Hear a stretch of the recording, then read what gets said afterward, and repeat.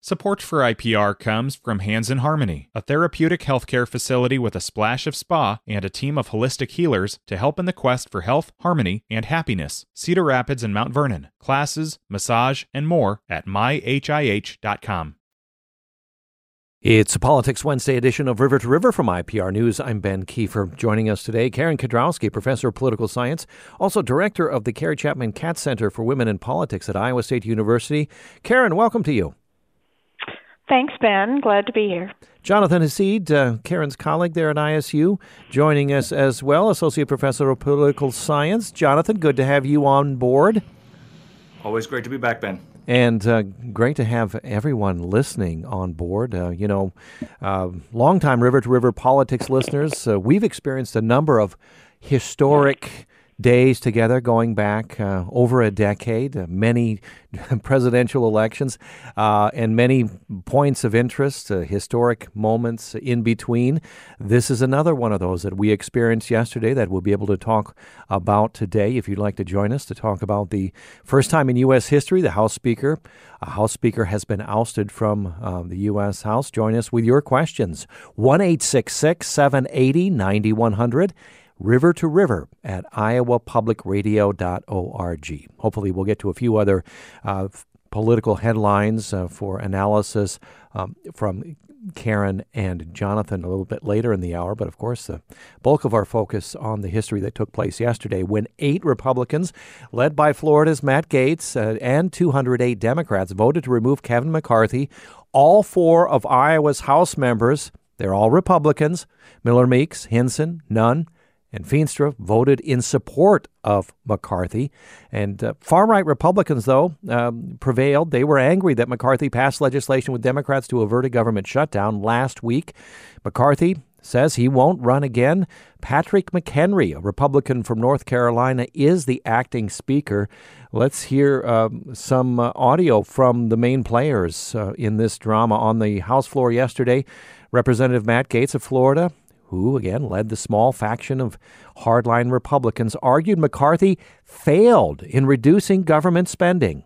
We have to break the cycle. We have to break the fever. And I would hope, truly, that the reforms that we are fighting for are reforms that would last and be embraced and that would democratize power in this institution beyond the privileged few who back us up against shutdown politics and Christmases and deadlines in order to achieve their objectives.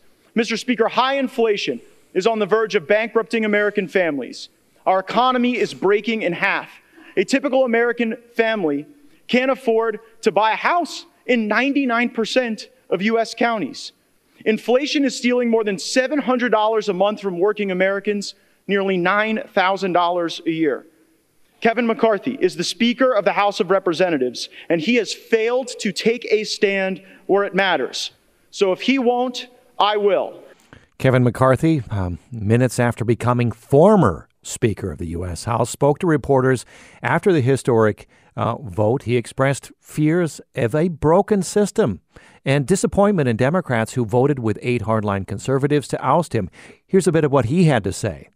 My fear is the institution fell today because you can't do the job if 8 people, you have 94% or 96% of your entire conference, but 8 people can partner with the whole other side. How do you govern? You all know Matt Gaetz. You know it was personal. It had nothing to do about spending. It had nothing to do about everything he accused somebody of he was doing. It all was about getting attention from you. I mean, we're getting email fundraisers from him as he's doing it.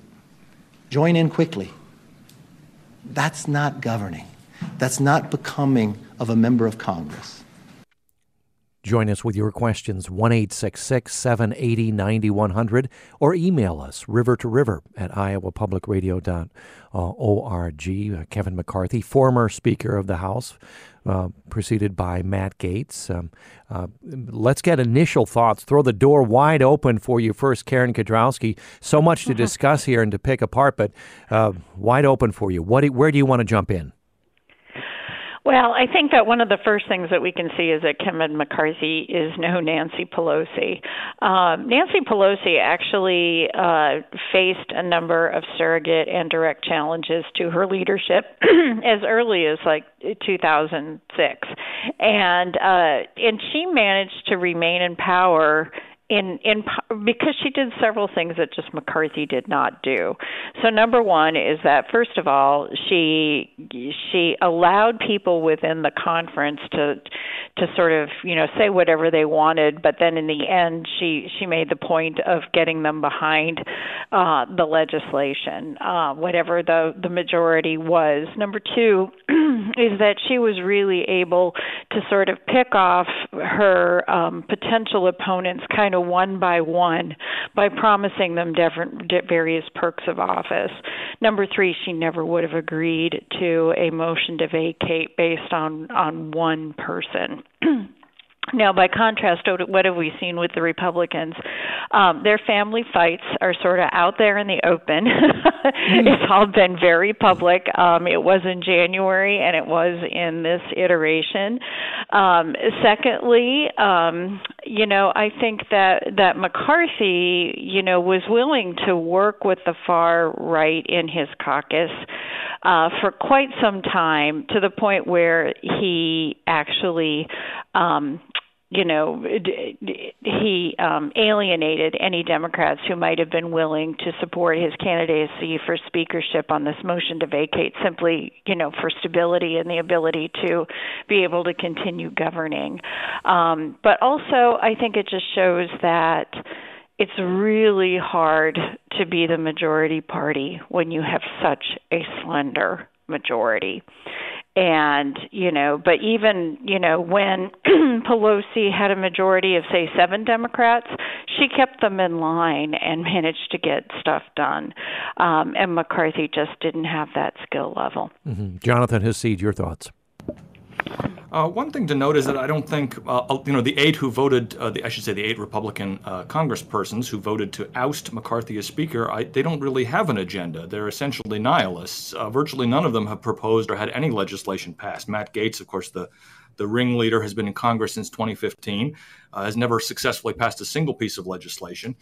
Similarly, people like Ken Buck have been in office for quite a while, since 2015 in his case, also never successfully sponsored a single piece of legislation. Most of the others have done things like rename post offices and veterans clinics.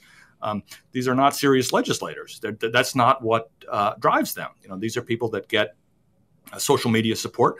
They raise money, and it's performative outrage, basically. And then in turn, essentially being in Congress isn't their job, as they see it. They see it as their job is to make lots of noise and raise money and appear on social media and Fox News a lot. And they're not really interested in governing, right? The idea that these 8 threw McCarthy out because of a budget deal with Democrats is, I think ridiculous.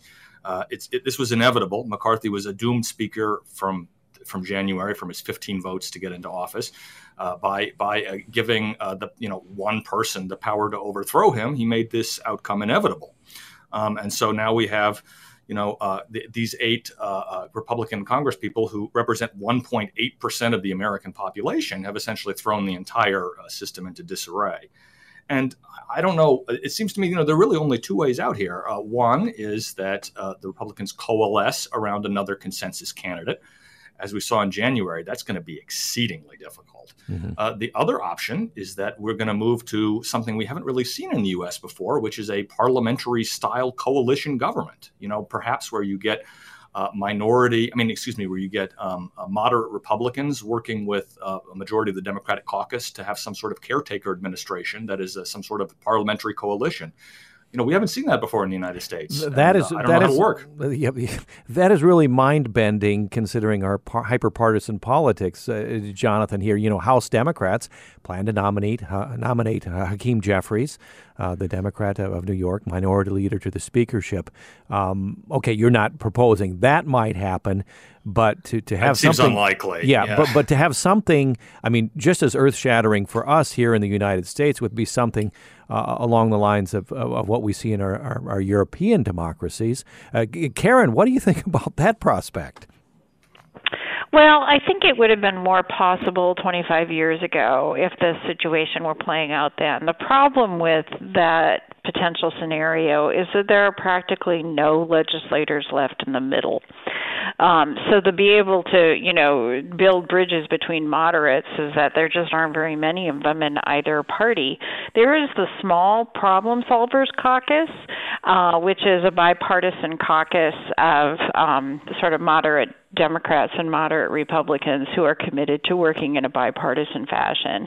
And the issue is that the Republican members of the Problem Solvers were attempting to get the Democratic members of the Problem Solvers Caucus to support McCarthy as a way of avoiding, this chaos. And they didn't do it.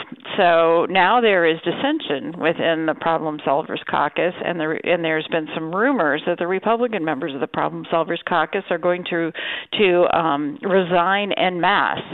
So, until we would be able to get past that kind of personal antipathy, not to mention all the other types of personal antipathy, that, I don't see a coalition style of government happening.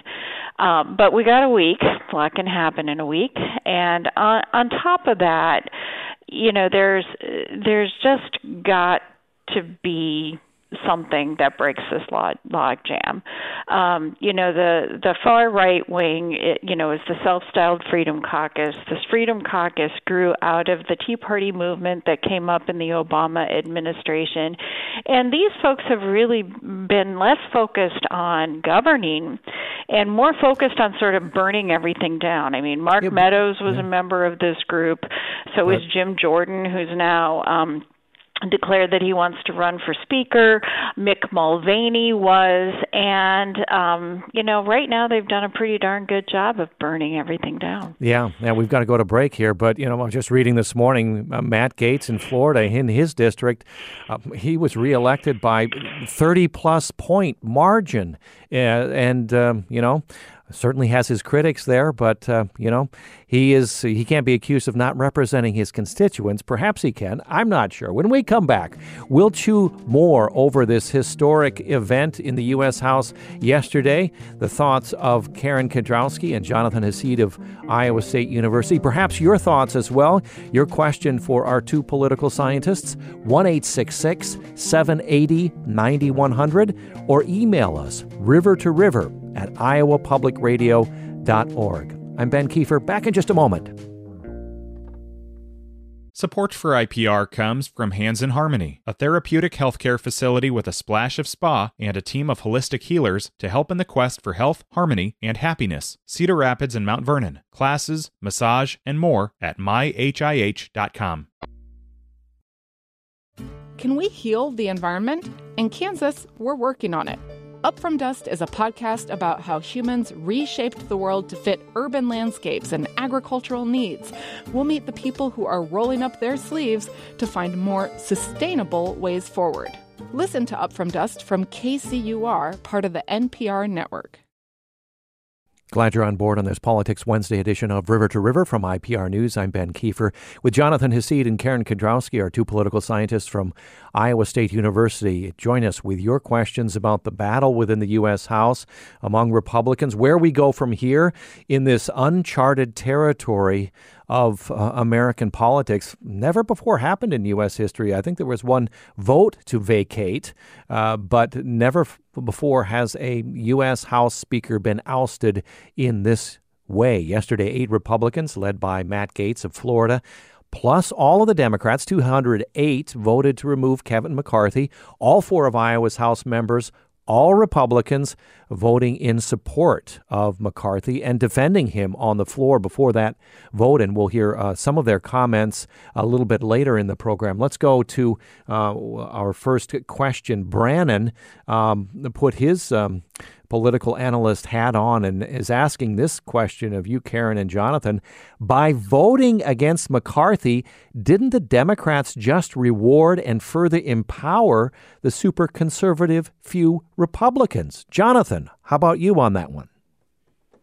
Yeah, I mean, you could argue that that's the case. I think Democrats weren't going to do this for free, right? And McCarthy offered them nothing. And so it seems to me that, with McCarthy offering Democrats nothing, he's going to get nothing from them in return. I mean, that's how politics works. I think, Democrats arguably are enabling the extremist wing of the GOP with this. But on the other hand, they have no obligation to save the Republican Party from itself. What we're seeing is essentially the slow motion crack up of the GOP. We right now we basically have three parties in the U.S. Congress. We have Democrats, we have Republicans, and then we've got this MAGA caucus that just seems to want to burn everything down. The society's going to have to figure out a way to govern around these people.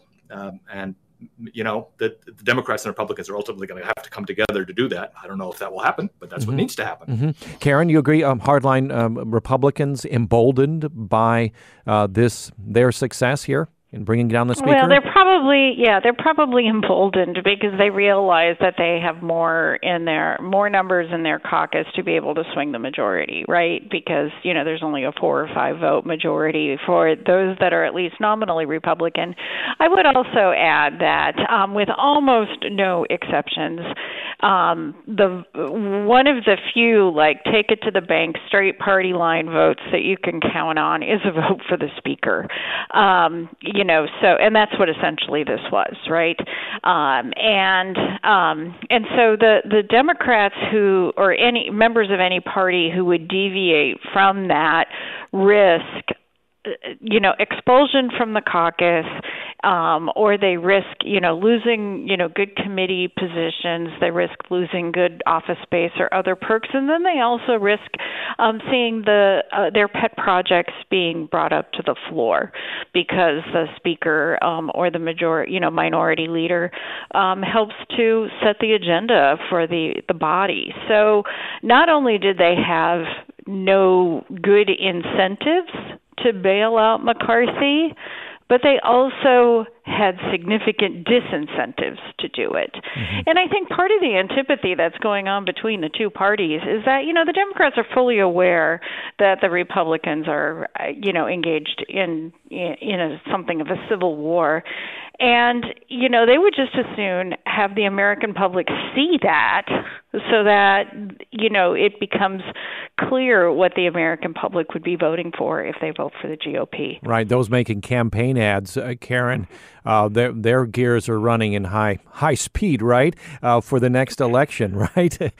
Yeah, exactly. And of course, all these members are up for re-election, and most of them are in gerrymandered, relatively safe seats, where the only thing that they really have to worry about is facing a primary challenge from somebody who's to the right of them, if they're Republicans, or to the left of them, if they were Democrats. So imagine a Democrat in an otherwise safe seat voting for McCarthy and then facing a challenger saying you're a traitor to the party and to your district because you voted for a Republican for the speakership.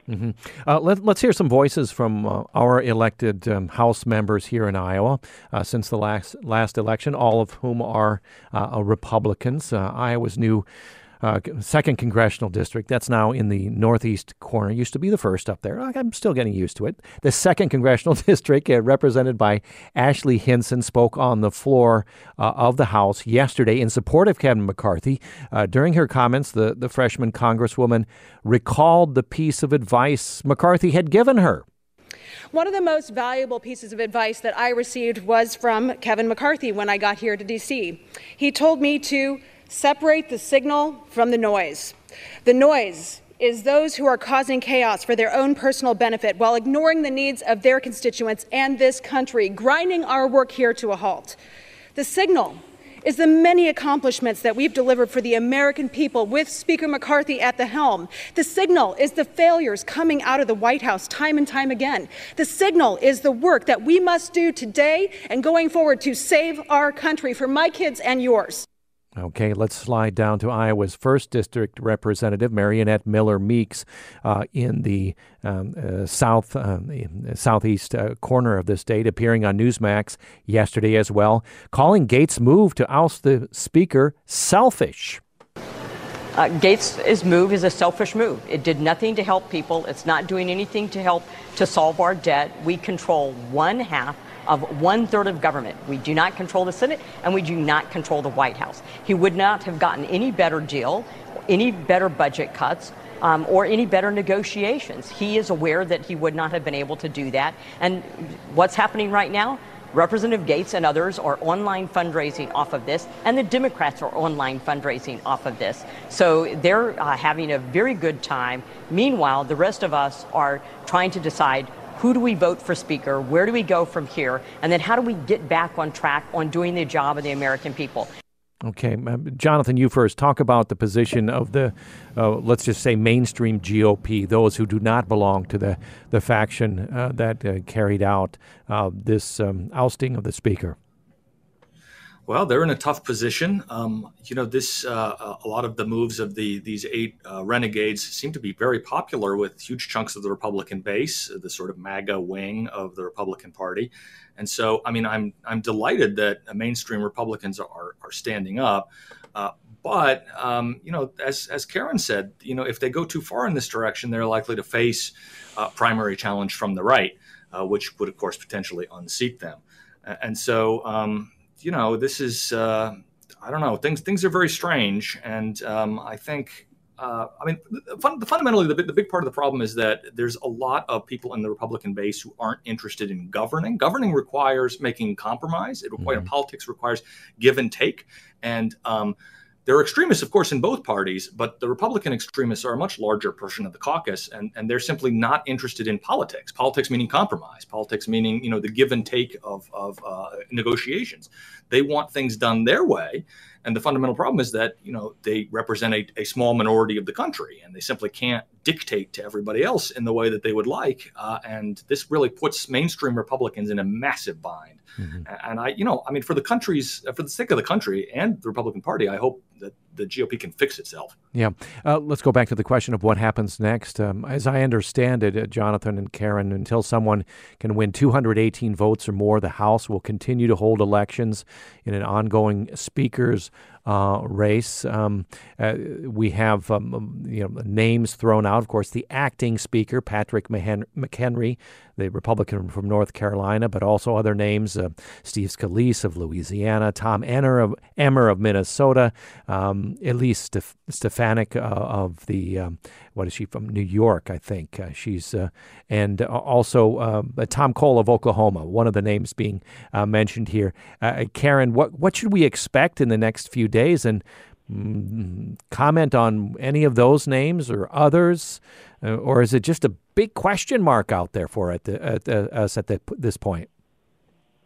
Well, I think it's a big question mark, and one of the problems that I think has afflicted both the Democratic and the Republican parties in recent years is that the leadership has not been very good about training successors. Now, for a long time on the Democratic side, you sort of saw a leadership ladder, whip to leader to speaker. But those days are long gone. And so since there was no sort of heir apparent, there was no clear person, this means that now there's going to be a lot of jockeying. And of those people that you have mentioned, they really represent the two factions of the Republican Party, with Jordan being in the Freedom Caucus and Stefanik being a Trump acolyte, and sort of Cole and Emmer being really what accounts for the mainstream. So they're conservative, but they also recognize what it's going to take to govern. Mm-hmm. We heard in our top of the hour news, Chuck Schumer, the majority leader there in the other chamber, the Senate, Jonathan, saying, take this as a warning, Republicans. Each of the predecessors of Kevin McCarthy got burned by the far right. Is that a lesson to take away from this when choosing the next speaker? I mean, it's a partisan statement, but I mean, is it a real lesson here? Would you take that as a lesson?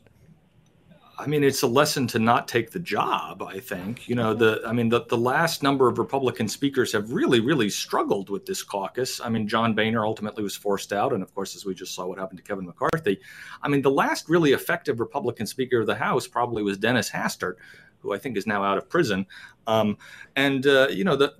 fundamental problem is that this is a party that huge numbers of it just simply don't want to govern. And when they don't want to govern, this is what you get. Yeah, and Jonathan, this means that other legislative business, until this is settled, for the most part, it just grinds to a halt in the House. That's right.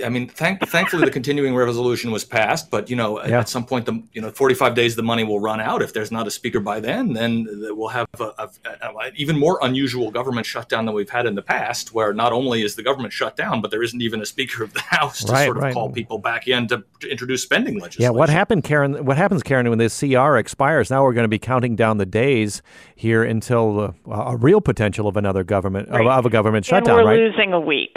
Right. So instead of really having 45 days to figure this out, it's more like we're going to have, 38 days or so because we're losing a week. And that's pushing things really close to the Thanksgiving and the Christmas holidays. And, as Donald Trump discovered during that government shutdown, which happened over the Christmas holidays, is that that's really bad optics. And there has not been a single time that the government has gone into a shutdown in some sort of showdown between Democrats and Republicans where the Republicans have not been blamed.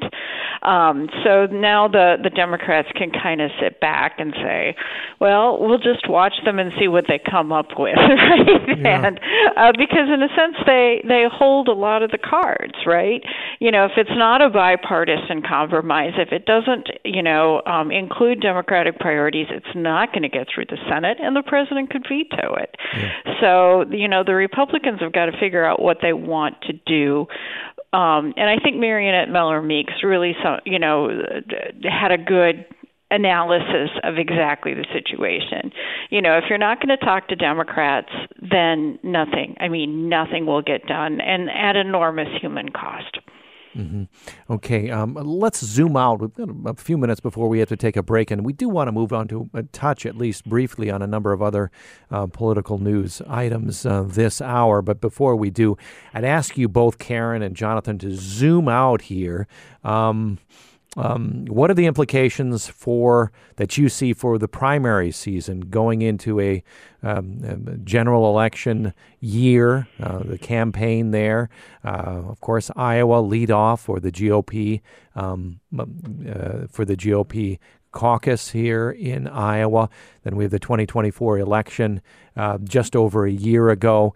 Jonathan, what do you see there? Any implications for this, or will it be a faded memory by the time 2024 rolls around? Possibly. Well, I hope it'll be a faded memory. I don't know how we get out of this one with leaving Congress intact as an institution. And so, the dynamics of governing have changed so much, with gerrymandered seats making virtually every seat in Congress a safe seat, with the incentives of social media extremism provide is that, legislatures, many are no longer rewarded for being legislators. And so, we're in a tough spot. It's democracy doesn't look good when these kind of thing happens. I will also say that it appears very much to me that the GOP is coming apart. At some point, I think, the Whigs didn't make it as a political party either, right? Political parties don't fail all that often, but they do fail every once in a while. It seems likely that that's happening now. Mm-hmm. Fundamentally, you have, as I said, people who don't want to govern, and, they're trying to work with people who do want to govern. And these are two fundamentally irreconcilable views of what the Republican Party should be. There's simply no way to put them back together. And the Trump dynamic makes the whole thing more vicious and worse. And so I would not be at all surprised if we're in the middle of a major political realignment, as happens in the U.S. every all 50 years or so. Karen, what do you see when you zoom out, that 30,000-foot view? Yeah, I don't think this is going to have much of a big impact on the Iowa caucuses or on the presidential primaries, because, none of the people who are running for president on the Republican side are in the House of Representatives and have any part of this drama at all. In fact, most of them are governors or are not currently in office. The only one who's a sitting legislator is Tim Scott. And moreover, they're not debating against Biden directly. And even Biden, he can say, I can't veto anything until something ends up on my desk, right? So if the House of Representatives is dysfunctional, then that's long before it even gets to me. And I think Jonathan is right that we could be at a very pivotal moment in American politics. And again, I think we're also seeing just the fragility and the vulnerability of the American democratic experiment, and that maybe we've made it to nearly 250 years because we've been lucky, not because we've been good. Wow. What a statement, Karen. We have 30 seconds. Karen, what about Jonathan's comment about linking it to, the authoritarian inclinations of our politics, election denial, attacking the courts, attacking the media? A few seconds before. I think that all of that are factors that play into the situation currently. Yeah. Okay, so that's part of the big picture here too for you, right, Karen? Yeah, exactly. Okay, we're going to take a short break and be right back. I think we'll leave that behind for the moment to get to a couple of other things. Of course, Donald Trump yesterday ordered to stop talking about court staff in his fraud trial, which started this week. We'll ask Jonathan and Karen about that. Hunter Biden arraigned this week as well on those 3 firearms charges in Delaware. And also Gavin Newsom selecting a Democratic senator to replace Feinstein. We'll ask about that when we return. It's a Politics Wednesday edition of River to River from IPR News. I'm Ben Kiefer. Stay tuned.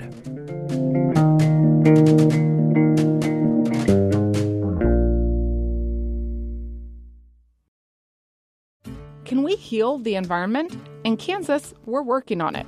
Up From Dust is a podcast about how humans reshaped the world to fit urban landscapes and agricultural needs.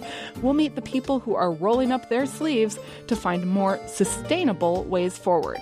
Listen to Up From Dust from KCUR, part of the NPR network.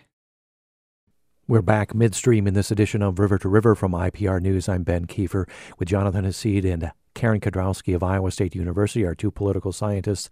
Moving on from the top story, which we've been absorbing over the last 24 hours of the ousting of Kevin McCarthy, for the first time a speaker in U.S. history ousted. Let's move on. Plenty of other politics. We could talk for 4 or 5 hours, I'm quite confident. We only have another 20 or so minutes, though, less than that. Donald Trump has been ordered to stop talking about court staff in his fraud trial. A judge issuing a gag order yesterday in that civil trial in New York over alleged business fraud committed by the former president and his company. It came soon after the former president posted about a court staffer on social media and included a photo. The judge warned of, quote, serious sanctions if the order was violated. Trump, of course, already spending a significant amount of his time outside the courtroom lambasting officials in the case. Jonathan, the significance of this gag order, especially, of course, since Donald Trump, the front runner by a long shot in the GOP race. Yeah, well, we'll see if he holds to the gag order. Obviously, Donald Trump has the right to remain silent, but perhaps doesn't have the ability to do so. And so, if he violates the gag order, I imagine that he'll be held in contempt. And it would be ironic if his first stint in jail came as a result of a civil trial rather than a criminal one. More likely, actually, I think he'll probably just keep his mouth shut. He flies close to the sun, but he's often moderately careful about how he does it. As for the trial itself, I think it's important to note that these are not alleged fraud allegations anymore. They're now proven fraud allegations. The judge, Arthur Engoron, has ruled against him in a number of pretrial motions. And essentially now the trial is about the extent of damages. So the fraud is known. The fraud is established as a legal fact. It's just a question of how much Trump will have to pay. Just as a very interesting little side note, I once met the judge involved in this case many years ago, and he admonished me about something. And so both I and the Trump lawyers have been admonished by the same New York judge. Oh, you're not saying, okay, we'll move on from there. What it was about. Okay. I was late for something. I was a paralegal at the time, and I was late. And so I got yelled at. Right. Karen, of course, the New York Attorney General asking that Trump and his company pay $250 million. Your thoughts on the merits of this case and its impact on Trump's candidacy? Well, those are two very different questions. First of all, Jonathan's story is hilarious. Just noting that. But in terms of the $250 million, that would be a bite that even a billionaire might note. But if Trump is as wealthy as he states that he is, it would still not, absolutely undermine his status or his, personal wealth. What I think is more damaging is that he's likely to see his businesses dismantled, and he would lose, his business licenses to be able to, have, his business presence in the state of New York, and in the process, not just the fraud will be disclosed, but also his true value, which no doubt he has inflated. That's why, that's what the judge has ruled. What would this have to do with his prospects for re-election? Little. With revelation after revelation, indictment after indictment, and this is now the second or third civil case that he has gone through, with the two related to E. Jean Carroll preceding it. If there hasn't been an impact so far, there's not going to be an impact. And if he is tossed into jail on contempt charges, he is going to turn that into further evidence of his persecution by a biased judicial system. Yeah, and he will be, spouting off about the First Amendment. Yeah, he's denied any wrongdoing and consistently dismissed all allegations as politically driven. Witch hunt is part of every post. When anything's happened, witch hunt gets mentioned how many times? Let's move on here, Jonathan, to you on Hunter Biden, and then you, Karen, on Governor Newsom's choice to act in the vacant position in the Senate here. Yesterday, the president's son, Hunter Biden, pleading not guilty to 3 firearms charges at his arraignment in federal court in Delaware, comes amid a high-profile legal battle that has pitted the president's son against his president's Justice Department as this presidential campaign gets underway. How will this end? And also, we have to attach to this, of course, the House impeachment inquiry launched just a couple weeks ago. How will this shape the 2024 campaign? Well, the impeachment inquiry is dead now because there's no House Speaker and I guess not a functioning House. So for the moment, President Biden can certainly rest easy on that. As for Hunter Biden, of course, he seems like a pretty sleazy guy. One interesting thing that has been discussed is he may potentially use the 2020 Supreme Court case known as Bruin, which struck down a number of New York gun laws to actually go after the constitutionality of the crime that he's being charged with. So essentially, he's being charged with falsifying a federal document because when he went for a gun license, he did not check the box that said he was a current drug user. And so that was enough to get him charged. But the issue is that, Bruin essentially says that no gun legislation is legal. And so there's a contradiction, right? Hunter Biden is being charged with a particular crime that arguably the Supreme Court has legalized. And so we're going to get some very strange bedfellows fighting this. A lot of people, a lot of sort of gun rights people on the right of the political spectrum are going to be, supporting Hunter Biden's push to get his conviction dismissed, because then that will eliminate gun restrictions while also oddly helping Hunter Biden. And so, there's all kinds of potential for weird bedfellows in this case. I will also say that, it may well hurt the president in his reelection bid, right? Of course, he's associated with, a guy who obviously has an unsavory reputation. And unlike Trump, everything is baked in for Trump, right? Like, if Trump is even convicted of a crime, the numbers aren't going to move very much just because the base knows who he is and likes who he is. Joe Biden at least has a longer term reputation of being, clean and honest. For a long time, he's known as one of the poorer senators. And so to the extent that the Republicans can link Hunter Biden to Joe Biden, then that's potentially going after one of Joe Biden's vulnerabilities, his honesty, in a way that a vulnerability that Trump simply doesn't face. The final minutes with Jonathan Hassid and Karen Kedrowski of Iowa State University, our two political scientists on this Politics Wednesday. Karen, I want to preface this next bit of political news by saying, coincidentally, you are the co-author of a new book, Walking the Gendered Tightrope, and we certainly want to invite you for a separate discussion focused on the many aspects you bring out in that book. But that is a preface here. Let's move to California. Of course, the Senate is still in the control of the Democrats at this point. California Governor Gavin Newsom selecting LaFonza Butler, a Democratic strategist, advisor to Kamala Harris in the 2020 presidential campaign, to fill the Senate seat made vacant by the death of Senator Dianne Feinstein. She's 44 years old, president of Emily's List, a longtime California labor leader. And Newsom here fulfilled a pledge to appoint a black woman if that seat became open. She was sworn in by Vice President Harris yesterday, became the third black woman ever to serve in the Senate, the first lesbian to represent California in that chamber. Karen, your thoughts on Newsom's selection and the very complicated politics surrounding that choice?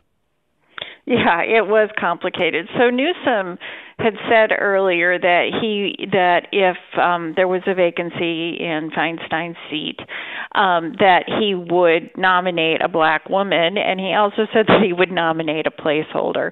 Now, there's a vigorous Democratic primary going on in California, and one of the three candidates is a black woman, Barbara Lee, who has represented the Oakland area for a couple of decades and is very well respected as a member of the House of Representatives. So if he was to remain neutral in the future primary race, he could not appoint Barbara Lee to the Senate. So he picked Senator Butler, who's a longtime Californian, but she was currently living in Maryland, and that's where her voter registration was. So I'm sure she got that fixed so that she can claim residency in California. Yeah. But I think, given that she's very young, this means that even if she doesn't run for Senate, that she is likely to be in line for some other kinds of political races in the future. I don't think we've seen the last of her. And she's only the second out lesbian to serve in the U.S. Senate and the first black lesbian. So it's a very much a historic appointment, no matter how you look at it. And also the question for Butler is, will she try to keep the seat by running in next year's election? I don't think I've seen any news that she's committed. And Newsom says that's up to her, right? She hasn't said anything yet. Of course, it's only been a day. She hasn't said anything yet. But even if she does serve as a placeholder, she's young. She would have had this experience along with her activism experience. This would raise her profile. I think that she would definitely be in a position to run for other office or to seek some sort of appointed position in the Biden administration. Yeah, well, what an interesting race there, primary there. Barbara Lee, you mentioned, but Representative Adam Schiff, we saw his profile risen after those impeachment investigations. The other leading contender, Representative Katie Porter, someone popular among progressives and women. Jonathan, your thoughts on what's happening in California with this election? I would expect that Senator Butler will just be a placeholder. Of course, we don't know for sure. But my guess is that Newsom picked her on the expectation and with the understanding, tacit or otherwise, that she would be a placeholder and step down at the next election.